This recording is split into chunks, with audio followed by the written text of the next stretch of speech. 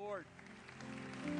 Man, just a great crowd here on this July Sunday morning. So glad you'd be here. Before you're seated, turn to somebody and tell them you love them in Jesus' mighty name. Bless the Lord. Well, listen, many of you know that throughout the summer, we are going to be in a series that we have simply entitled Shore Points, Lessons from the Beach. And each week, one of the pastors will be standing up here and they will be expounding upon a story from the Bible that occurred on the shore or on the beach, on a boat, in the water, out of the water, somehow that revolves around the beach scene. And just to discover what the Lord would say to us, because we know that some of the most wonderful stories in Scripture, some of the most powerful teachings in Scripture actually come from the water, from the beach, from boats. I mean, it's just amazing, some of the wonderful stories that are there. And so again, every week, one of the pastors is going to come up and is going to be speaking on that. And that is the normal course of the summer. But as we have often said here at Bethel, we always want to leave room for the leadership of the Holy Spirit and to allow Him to lead us any way that He decides and He directs. I believe that to be responsible, we need to plan, we need to prepare, we need to always be ready when we come up here, but that is always with this caveat that this is His church, and if He wants to interrupt what we feel like He has planned previously, He is free to do that. And that's what we're going to do today. The events of the past week here have just really weighed heavy on my heart, and I just feel like I felt like the Lord was leading me in a different direction for today.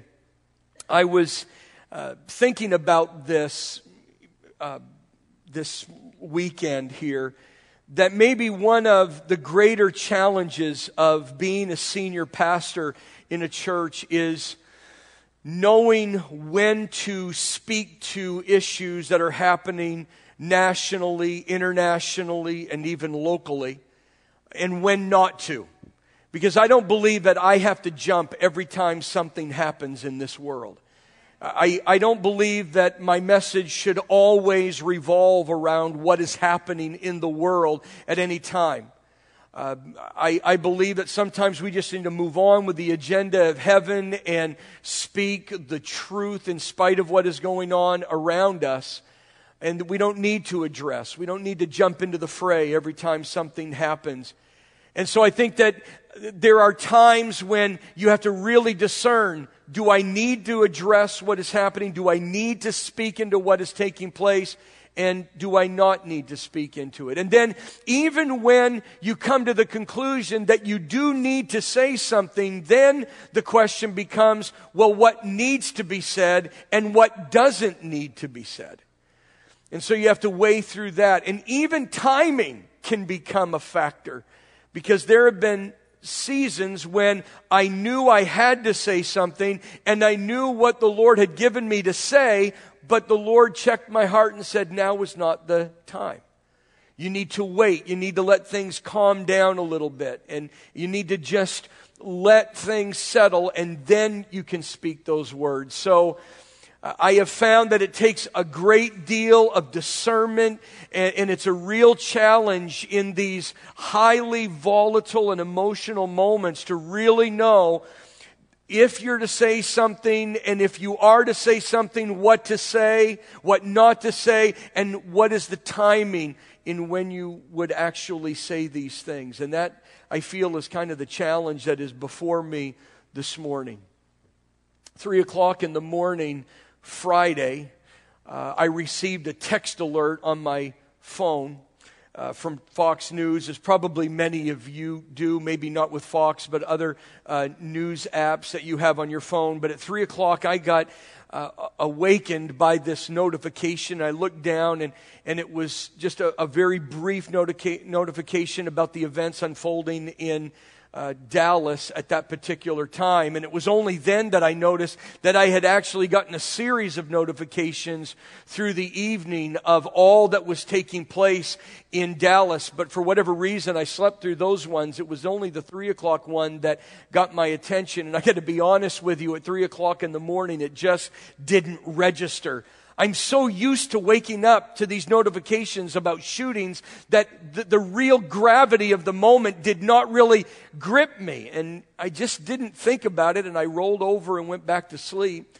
And it wasn't until about 2 hours later that I got up and I went down into the basement and turned on the news and then began to realize just how serious these events were and what had really taken place. And at that point, there was still a lot of questions, and things really were still very vague at that time. They thought there were 3 shooters. I mean, it was just still very early into the events.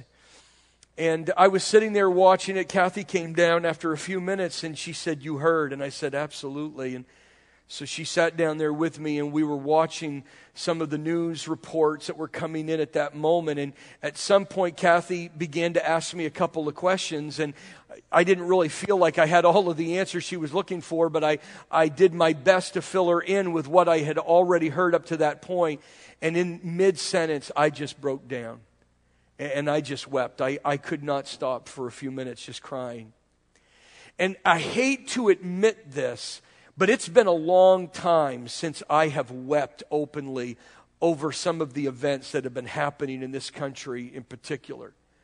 In fact, the last time that I can really remember weeping of an event like this was back in Sandy Hook Elementary School. Remember that shooting in Connecticut when all those precious little children were gunned down?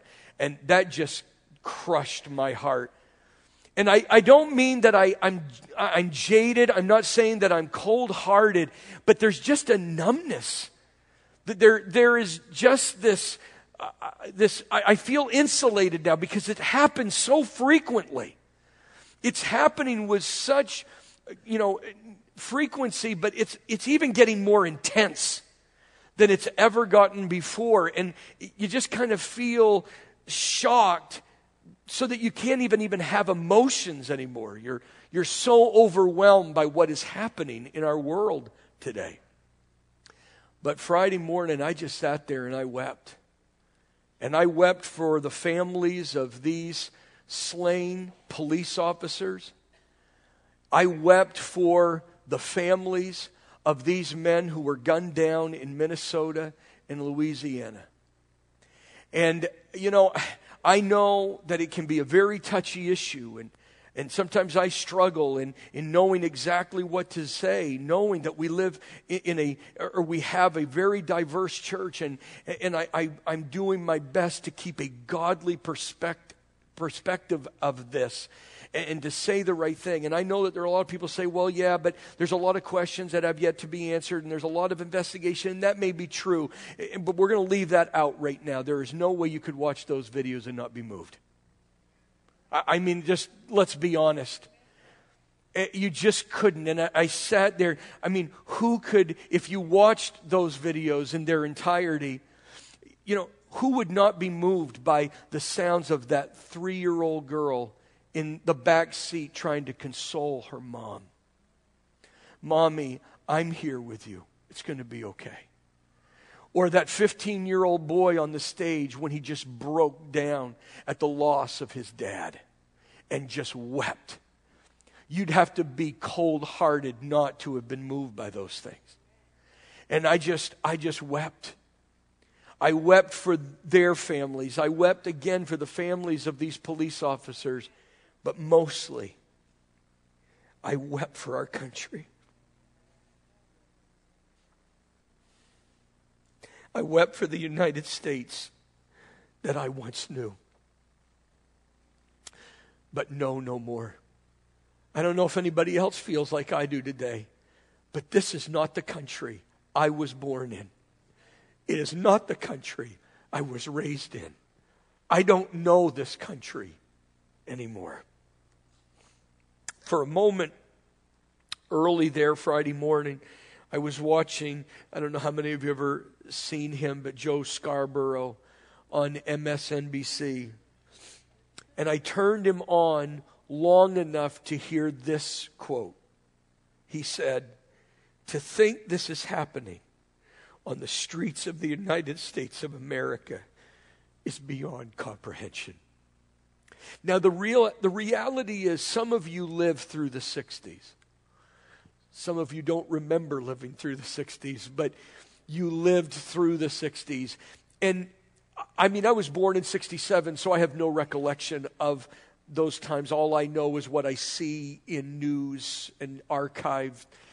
But through the 60s, you went through the great tensions that were taking place in this country. And you saw violence. Maybe it's even arguable, even worse than what we're seeing right now. But for those of you that are kind of in my age group and younger than me, we've never seen anything like this before. And to think that this is happening is just beyond belief. I wept. And as I was weeping there early Friday morning, I considered the words that Jesus said to the church at Sardis in Revelation chapter 3 and verse number 1, where he said, "I know your works, that you have a name, that you are alive, but you are dead." Now, I want you to know for sure, I do not believe that this scripture is prophesying about the United States of America. And it should always be understood within the context of the church. We get that. This is not an end-time prophecy about the United States of America, but the words still apply to our country. Because there was a time when this nation, the United States of America, our name was synonymous with honor. That there was a time in this world, the global community, that when you heard the name, the United States of America, it was synonymous with honor, with integrity, with civility, with righteousness, with prosperity, with opportunity.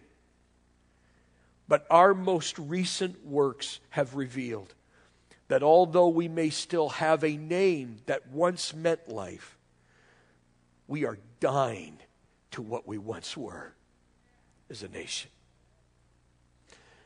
I love the United States of America. I love this country. And I wouldn't want to live in any other country. I love the United States of America, and that's why it breaks my heart when I watch before my very eyes this nation becoming a shell of its former self. It grieves my heart to know that we are not what we used to be as a country. And as I said to you back at, I believe it was the beginning of our series on the Holy Spirit that we just finished, once the politicians and the media, the pundits and the community leaders got involved to try and make sense of all that happened here in Dallas, once again they proved to us that we cannot see the forest for the trees. And for those of you that maybe do not know what that cliche means, it just means that we get so caught up in the details of the issue that we don't see the bigger picture. That we get so wrapped up in every little incident that we're missing what is really taking place. And that's what happens. As soon as we move beyond just simply reporting the facts and we start commenting and we add opinions and we start putting our slant on it, that's when everything goes haywire. And all of a sudden, it was, you could predict it. You just knew what was going to happen. This was a matter of race. It was a matter of guns, of gun control, of hate, of bigotry, of profiling. And that's all you hear. And no one, and please hear what I'm saying, because no one is saying that these things are not happening, that they're not existing. You would have to be a fool to ignore that these things are happening. Yes, racism is alive and well in the United States of America. Thank you for that weak amen. Now, it may not be here. right now, but racism is alive and well in the United States of America. And bigotry is alive and well, and hatred is alive and well, and there's problems with our right to bear arms. I believe in the right to bear arms. I don't, but I believe in that right, and I believe we should hold on to that right. But there's a problem, obviously, and yes, as much as it pains me to say it, there is corruption within law enforcement. Now, I don't believe that there is a widespread conspiracy, but there are bad cops. Don't shoot me. I'm just being honest, okay? They're bad cops. We got good cops that are here. And thank God for our good cops. Amen? Yes. We love law enforcement. We'll do whatever we can to stand with them. But there is corruption within law enforcement. We just know it. No one's denying the existence of these things. No one. But as Christians, we need to remember and keep all of these things that are happening straight in our minds. We need to make sure that we understand that the things that are happening are happening, but we need to treat them for what they are. They are symptoms. They are symptoms. Yes, they exist, but they are symptoms. They've always been symptoms. They are symptoms, and they will always be symptoms. They are symptoms of a greater cause. There is a root that is in this country and that is in the citizens of this country that literally are fueling all of these symptoms. And we as Christians especially, I don't expect the unbelieving world to know this, but as Christians, we've got, as we walk through these things, to remember these are symptoms, not the cause. They are symptoms of a greater cause, and that's why this country is faltering. Because we hire and we elect men and women to treat symptoms, and then we wonder why things keep getting worse and out of hand. We're pumping billions and billions of dollars to treat symptoms in this country, but no one has the courage to stand up and tell what is really the problem with this country and with men and women living in it. Think about it. If a doctor treated symptoms continually instead of treating the cause of the symptoms, eventually the sickness would reach such a feverish pitch that not only would treating the symptoms be possible, but you would actually reach a point of no return when the body would eventually die. We don't pay doctors to treat symptoms. We pay doctors to look at the symptoms and by the symptoms determine what the cause is and to treat the cause. Now listen, that's what's going on in this country. If you go to a doctor with symptoms and he runs a series of tests, the results of that test may be inconvenient for you. And they may cause you sadness. And they may cause you profound sorrow within your heart. They may cause you to tremble in fear for a little bit. But at the end of the day, I want to know what the cause of my symptoms are and have him treat that. Put me on the operating table. Give me medicines, whatever it is. I don't want you just treating my symptoms, though I do need some temporary relief from them. I want you to get rid of the cause, then the symptoms will go away. I don't want you to put a Band-Aid on my arm because I'm hemorrhaging internally. I don't want you to give me a baby aspirin because I got a pain that has been caused by a tumor that is in my body. I want you to get to the root and get rid of that. Then all of the symptoms will go away.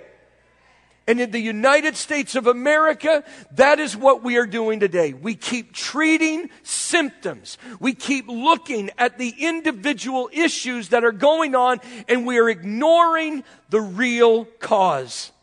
And I'm going to stand here today and tell you that it is not race, it is not hatred, it is not bigotry, it is not corruption. It is the fact that the heart of man is deceitful above all things and desperately, hopelessly, and incurably wicked.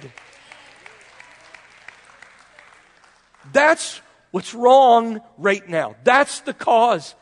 Yes, there is racism, but it's fueled out of the selfish hearts of men that are wicked and evil and bent against God.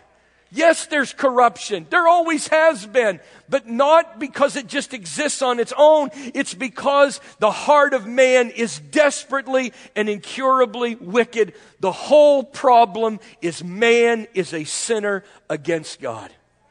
His heart is bent on living for himself, living for his own desires, not even considering God, not considering his fellow man. And until that changes, nothing that we do will change the United States of America.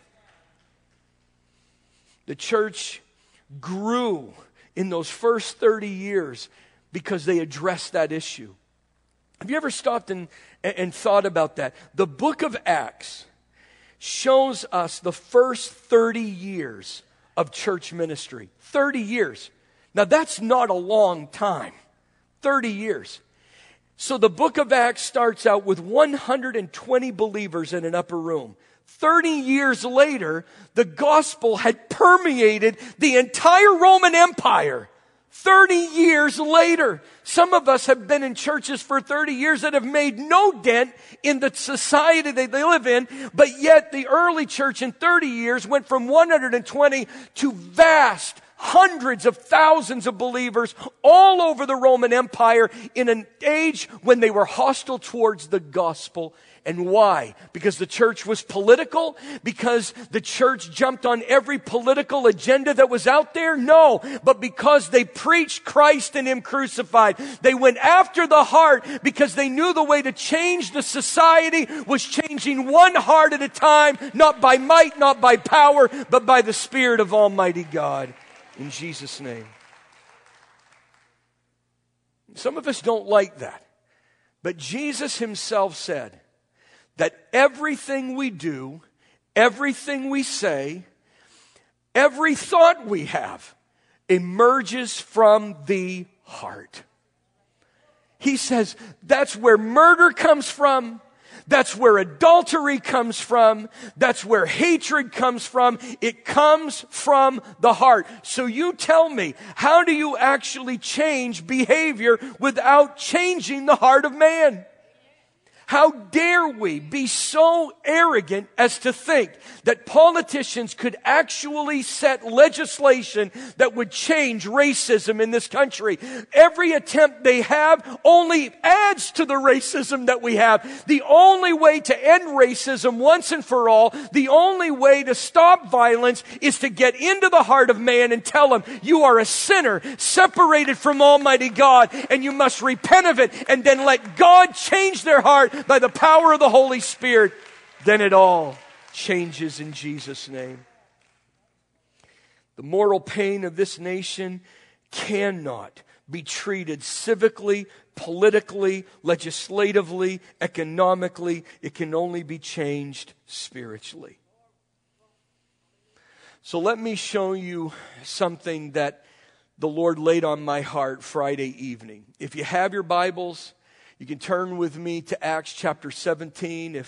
If you want to just follow along on the screen, you can, but I am going to start in Acts 17. I had a really busy week. Many of you know that we just got back from vacation. I had a wedding, and then this week I had 2 funerals. And it was just a very busy week. And I'm not saying that so you'll feel sorry for me. I think it was just how God orchestrated everything, because I literally could not sit down to start putting my thoughts together for today until Friday evening. And Kathy and Amanda went to a party that we had been invited to, and I just said, I can't go. And I sat downstairs. I typically don't do this, but I sat downstairs and I had the news on because I still was interested in the newest reports coming in from Dallas. But I had my Bible open, and the thought occurred to me, this is probably not, this is probably the way, I should say it this way, this is probably the way that we should be watching the news, with our Bibles wide open. Okay? Listen, It's all right to listen to what is going on, to hear the reports. But when the commentators come on, it's probably a good idea to shut them off and just see what the Bible has to say about what's going on. Because that is one of the reasons that we keep getting divided. It's because we'll listen to opinions and we'll listen to agendas and we'll buy into them. Many of us, even as believers, have a secular worldview. Because we listen to our favorite commentators, we listen to our favorite pundits, and we listen and buy into their agenda rather than saying, what saith the Lord in this? Open up the Word of God. Don't buy into the political machine. Don't listen to just Republicans and Democrats and liberals and conservatives. Listen to the voice of God in this hour, because we represent His kingdom and what He would do in this hour in Jesus' name. And so as I sat there and I listened to these reports, I just looked to the word of the Lord, and this is what He laid on my heart. Acts 17 and verse 16. He says, now while Paul was awaiting them, and them being his travel companions, at Athens, his spirit was grieved and roused to anger as he saw that the city was full of idols. Now understand here, Paul is not necessarily looking to minister in Athens. He's awaiting his travel companions to move on. But as he's waiting there in Athens, he cannot help but see that the whole city had been given over to idolatry. And the Bible says that as he sees this, that his spirit is grieved and roused to anger. All of a sudden, there is just a sorrow in his heart as he sees the devastating effects of sin upon this city, and he begins to get angry. Just a righteous anger. I can't take it anymore. And the thought that occurred to me as I read that the other day is that every great awakening, every great move of God has always started when Christians began to grieve over the spiritual condition of their land and became angry with sin and its devastating consequences. And as we said in that series on the Holy Spirit, the healing of this nation is going to begin in the house of God. It's going to begin when Christians have seen enough, have heard enough, and they actually grieve over the devastating effects that sin has had upon this world, and they get angry and say, I can't take it anymore. I can't be silent. I must speak up in Jesus' name. It's always been that way. It happened with Nehemiah. Many of you know the story of Nehemiah. I'm not going to go into it. Nehemiah was a Jew, and he was deported when Judah and Israel was swallowed up in the Babylonian captivity. But God elevated Nehemiah. Nehemiah was a high-ranking official even in the Babylonian or the Assyrian Empire. And so one day he is just out and he's about, and he comes across a contingency that had just been there in Jerusalem. And he said very curiously, hey, how is it going in Jerusalem? And they said to him, well, the people that are there are in great distress because the walls of protection have been broken down and been burned with fire. Listen to what happened as soon as he heard it. So it was when I heard these words that I sat down and wept and mourned for many days. I was fasting and praying before the God of heaven. And all of a sudden, he just becomes grieved when he thinks about the past beauty of Jerusalem and how it is laying in waste now and how it has no way to defend itself. And he grieves and he weeps and he fasts. But what is so awesome, we're not going to go into this, but out of this season of grief and sorrow and pain comes a vision to go back to Jerusalem and to rebuild those walls in record time. Folks, this is why we need to pray like we have never prayed before. This is why we need to fast like we have never fasted before, because it is out of those seasons of grief and prayer and fasting that God will actually give us a plan to rebuild this nation again for the glory and the honor of His great and holy name. Now listen what happens. He just can't take anymore. So he reasoned, it goes on to say, And he argued in the synagogue with the Jews and those who worship there, and in the marketplace where assemblies are held day after day with any who chanced to be there. I love this. Now he's just there waiting for his traveling companions, but he can't take anymore, so he says, I got to do something. I don't care how small it is, I got to do something. So the first thing he does is he goes into the synagogues and he tries to convince the Jews that are there that Jesus is the Messiah by reasoning with them, by arguing with them in the Old Testament scriptures to prove that Jesus in fact was the Messiah. And then he went into the marketplace and he began to engage the people of this world. I love that flow. I really do. Our first responsibility is to speak to the church and get them to wake up from their sleep and from their slumber. I'm going to tell you, all of this has happened on our watch. While the world has been going to hell in a handbasket, churches and Christians have just laughed and entertained themselves and said, oh, isn't it terrible? But we've never really engaged. It's time for the church to wake up.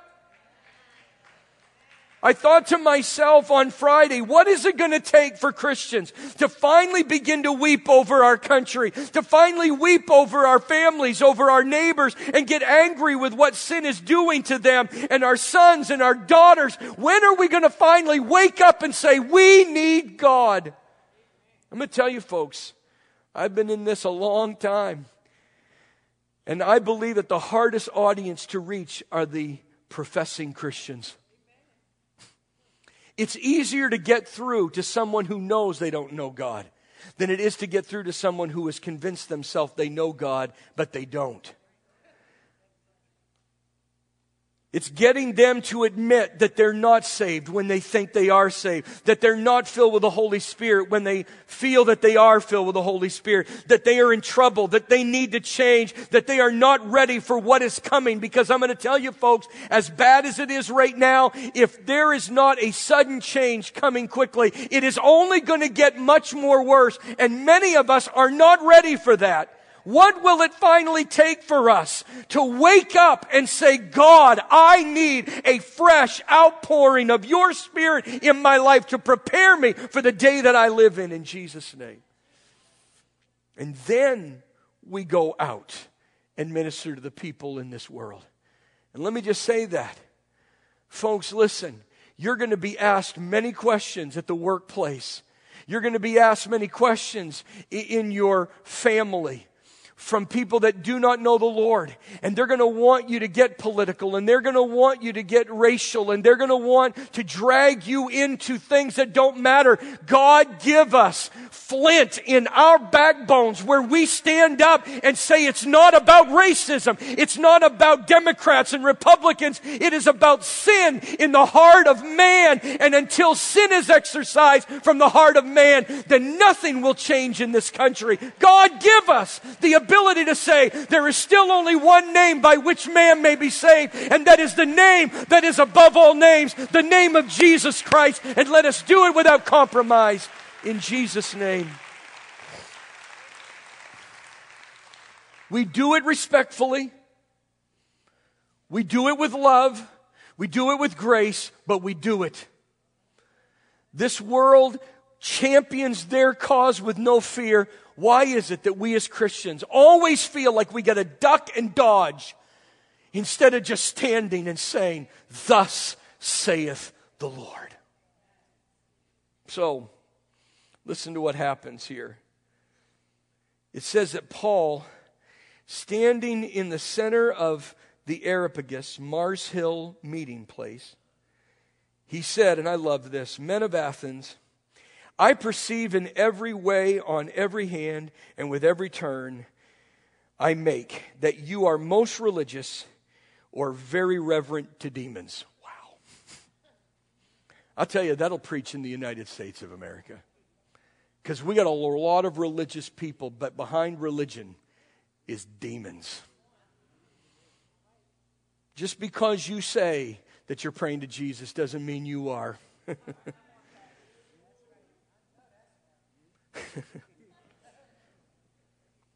For I passed along and carefully observed your objects of worship.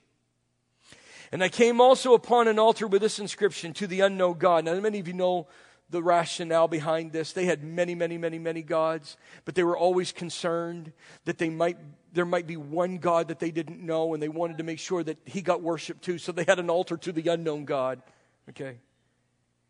Now, what you are already worshiping is unknown. This I set forth to you. I love it.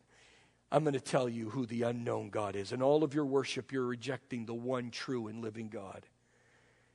The God who produced and formed the world and all things in it, being Lord of heaven and earth, does not dwell in handmade shrines, neither is he served by human hands as though he lacked anything. For it is he himself who gives life and breath and all things to all people.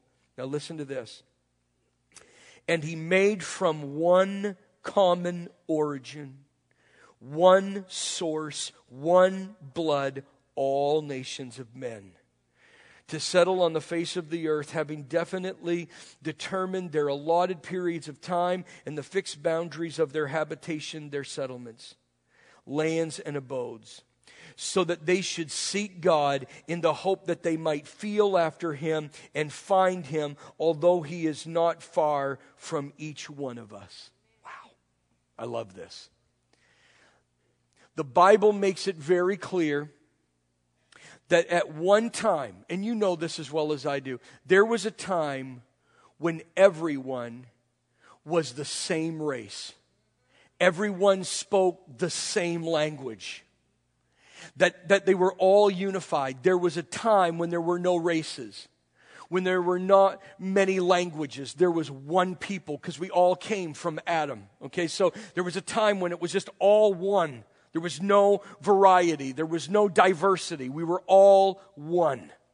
That was the way God intended it to be. But something happened that made God get involved and divide. He divided the people, and it was then that race became came into being, that many languages came into being. People settled in different areas of the world. That there was a distinct moment when that happened. Now, why did God divide the people? Why did he give them their own language? Why did he give them their own color of skin? Why did he give them their own habitation and set the boundaries for that? Why did he do that? It answers it right there, and I need you to see it. He did it for the express purpose that men would seek him, and that they would feel for him, and that they would find him. Though he is not far from any of us, because in him we live and move and have our being.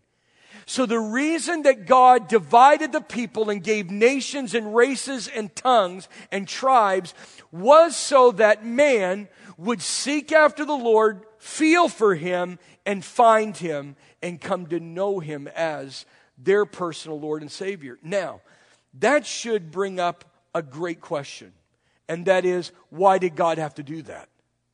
Why is it that God had to divide the people and make nations, tribes, and tongues? Why did he have to do that? I mean, couldn't we have all sought God and felt for God and found God as one common people with no race, with no distinction, with no diversity? I mean, couldn't we have found God that way? Well, evidently not, because God divided us.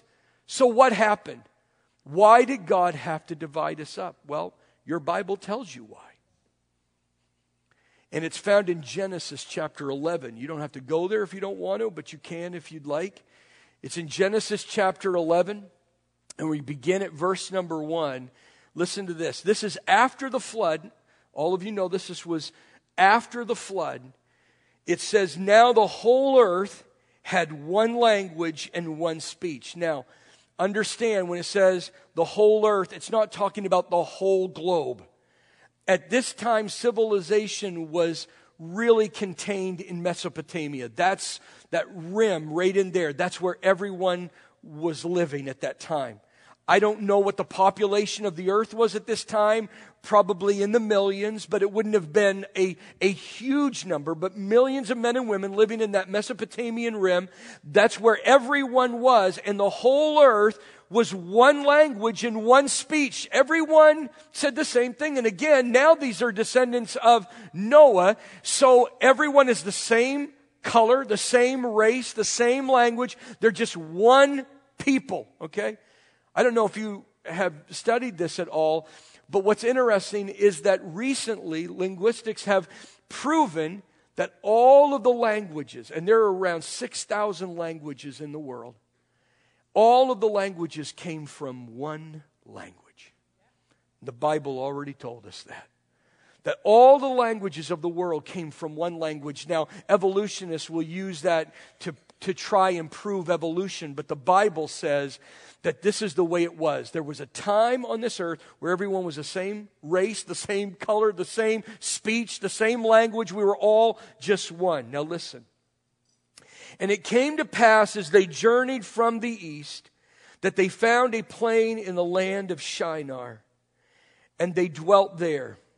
And they said to one another, "Come, let us build ourselves a city and a tower whose top is in the heavens. Let us make a name for ourselves, lest we be scattered abroad over the face of the whole earth." Wow. I think that's amazing. They said, "We are going to unify the people together without God."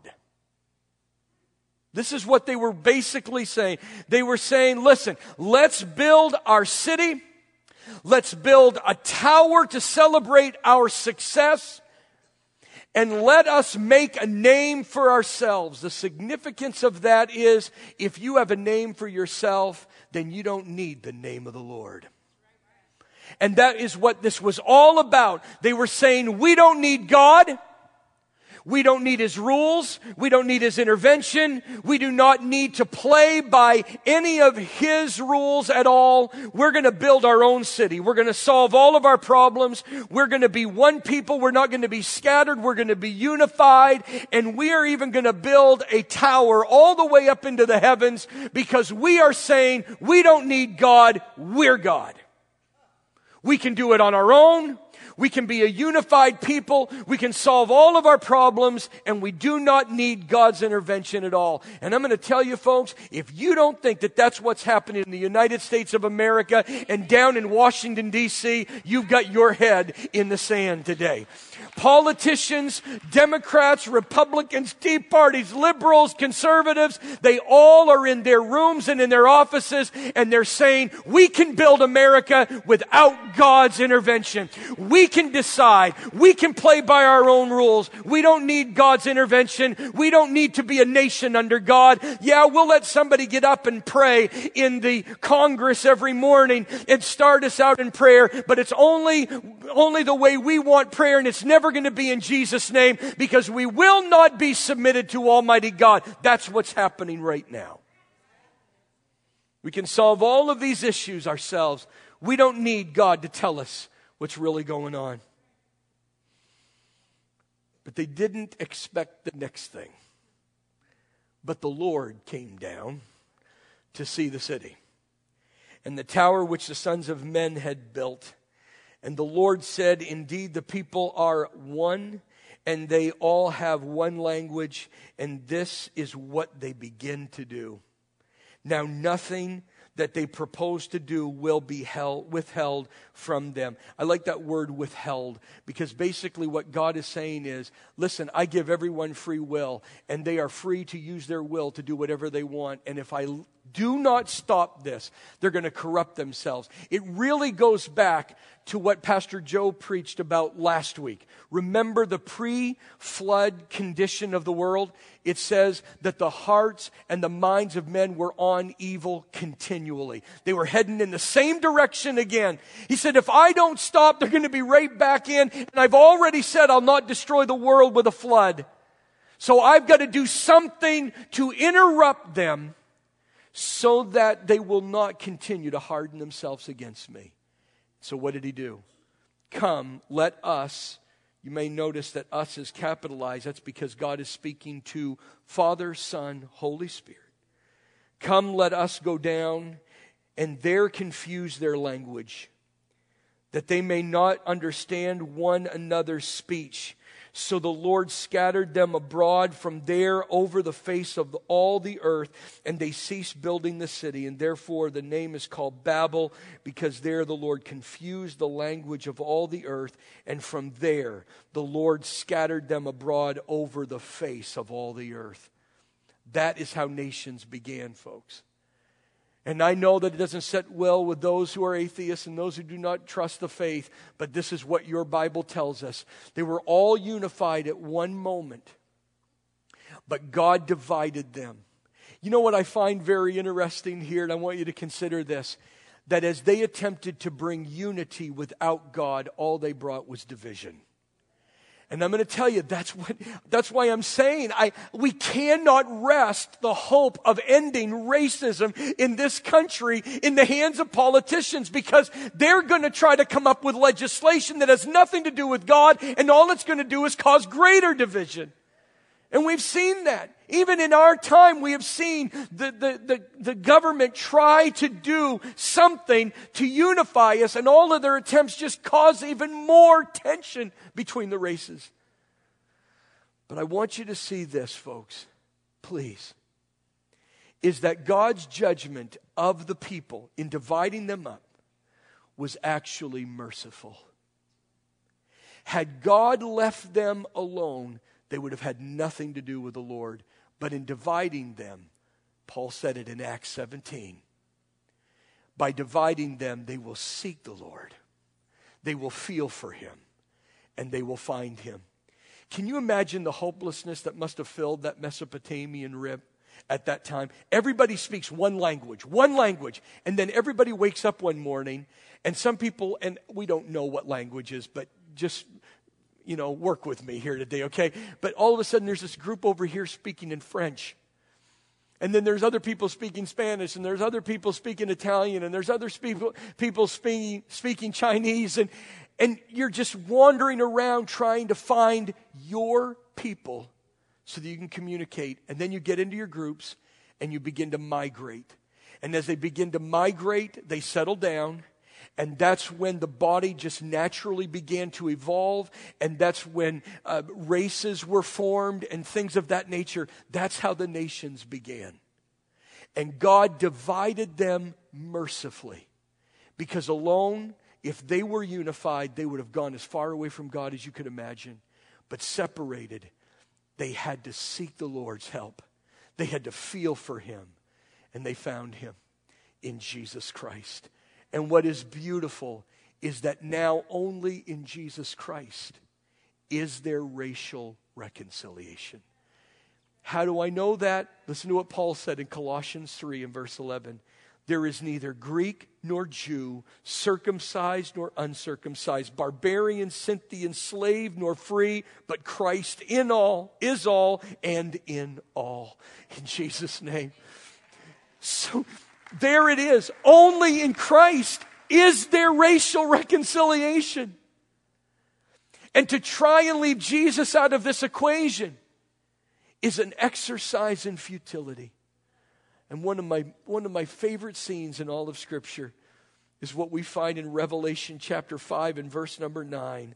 And they sang a new song saying, "You are worthy to take the scroll and to open its seals, for you were slain and have redeemed us to God by your blood." Listen, out of every tribe and tongue and people and nation. And I love that. We were redeemed, or we've been rescued from our division, from our different nations, and we've become one people unto Almighty God. Folks, it is in Christ that there is the healing of race, because in Christ there is no race. We are the one, the children of the living God, the body of Jesus Christ.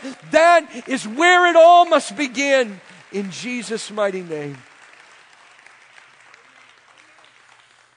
So my prayer for this church is that we would come together in unity. Racism can exist on both sides. Because we all listen. You know, the other day, as I was heading out to the cemetery on Friday, I had a funeral on Friday, so I'm listening to still what's going on. And I shut it off. And Kathy said, "Why'd you shut it off?" And I said, "Because this is not helping me. This is a conservative station, and I'm conservative. I'm not going to deny that. But there's a difference between conservatism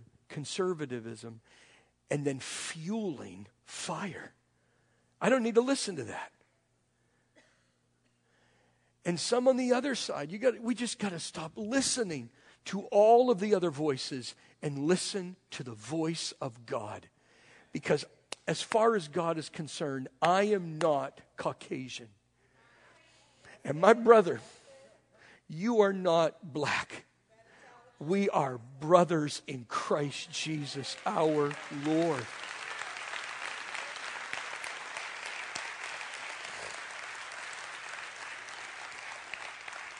And we listen to voices that are trying to divide us rather than unifying us. We need to repent of any racism that any of us have in our lives. And remember that in Christ we are one. In Jesus' mighty name. Let the healing begin here. In Jesus' name. Can we let the healing begin right here? Bless the Lord. Would you stand to your feet here this morning? Well, if you'd come. I want to do something. I don't think it's really that radical. But that's just me, okay? I'd like as many of you that can today to come down to this altar. Just come down right now before anything else. You're saying, what am I getting myself into? You'll figure out when you get here, okay? Just come down. As much as you can. I want us to pray for our country today. I want us to pray for the hurting. But I don't want you to pray alone. And I don't want you to pray with somebody you're comfortable with. That's not a right way to say it, because it should be somebody you're comfortable with, as long as they are a different color than you. I don't want to see, unless you can't, I don't want to see one white person playing with a white person. I don't want to see one black person praying with a black person. I don't want to see the Spanish praying with the Spanish. I want you to find someone of another if you can. I mean, obviously, look, but can you find somebody? Please, if you got to walk over somebody, do it. But find somebody that's different. But remember that we're one. Come on, folks. And can we pray for one another? And don't pray silently. This is the hour for us not to be silent anymore.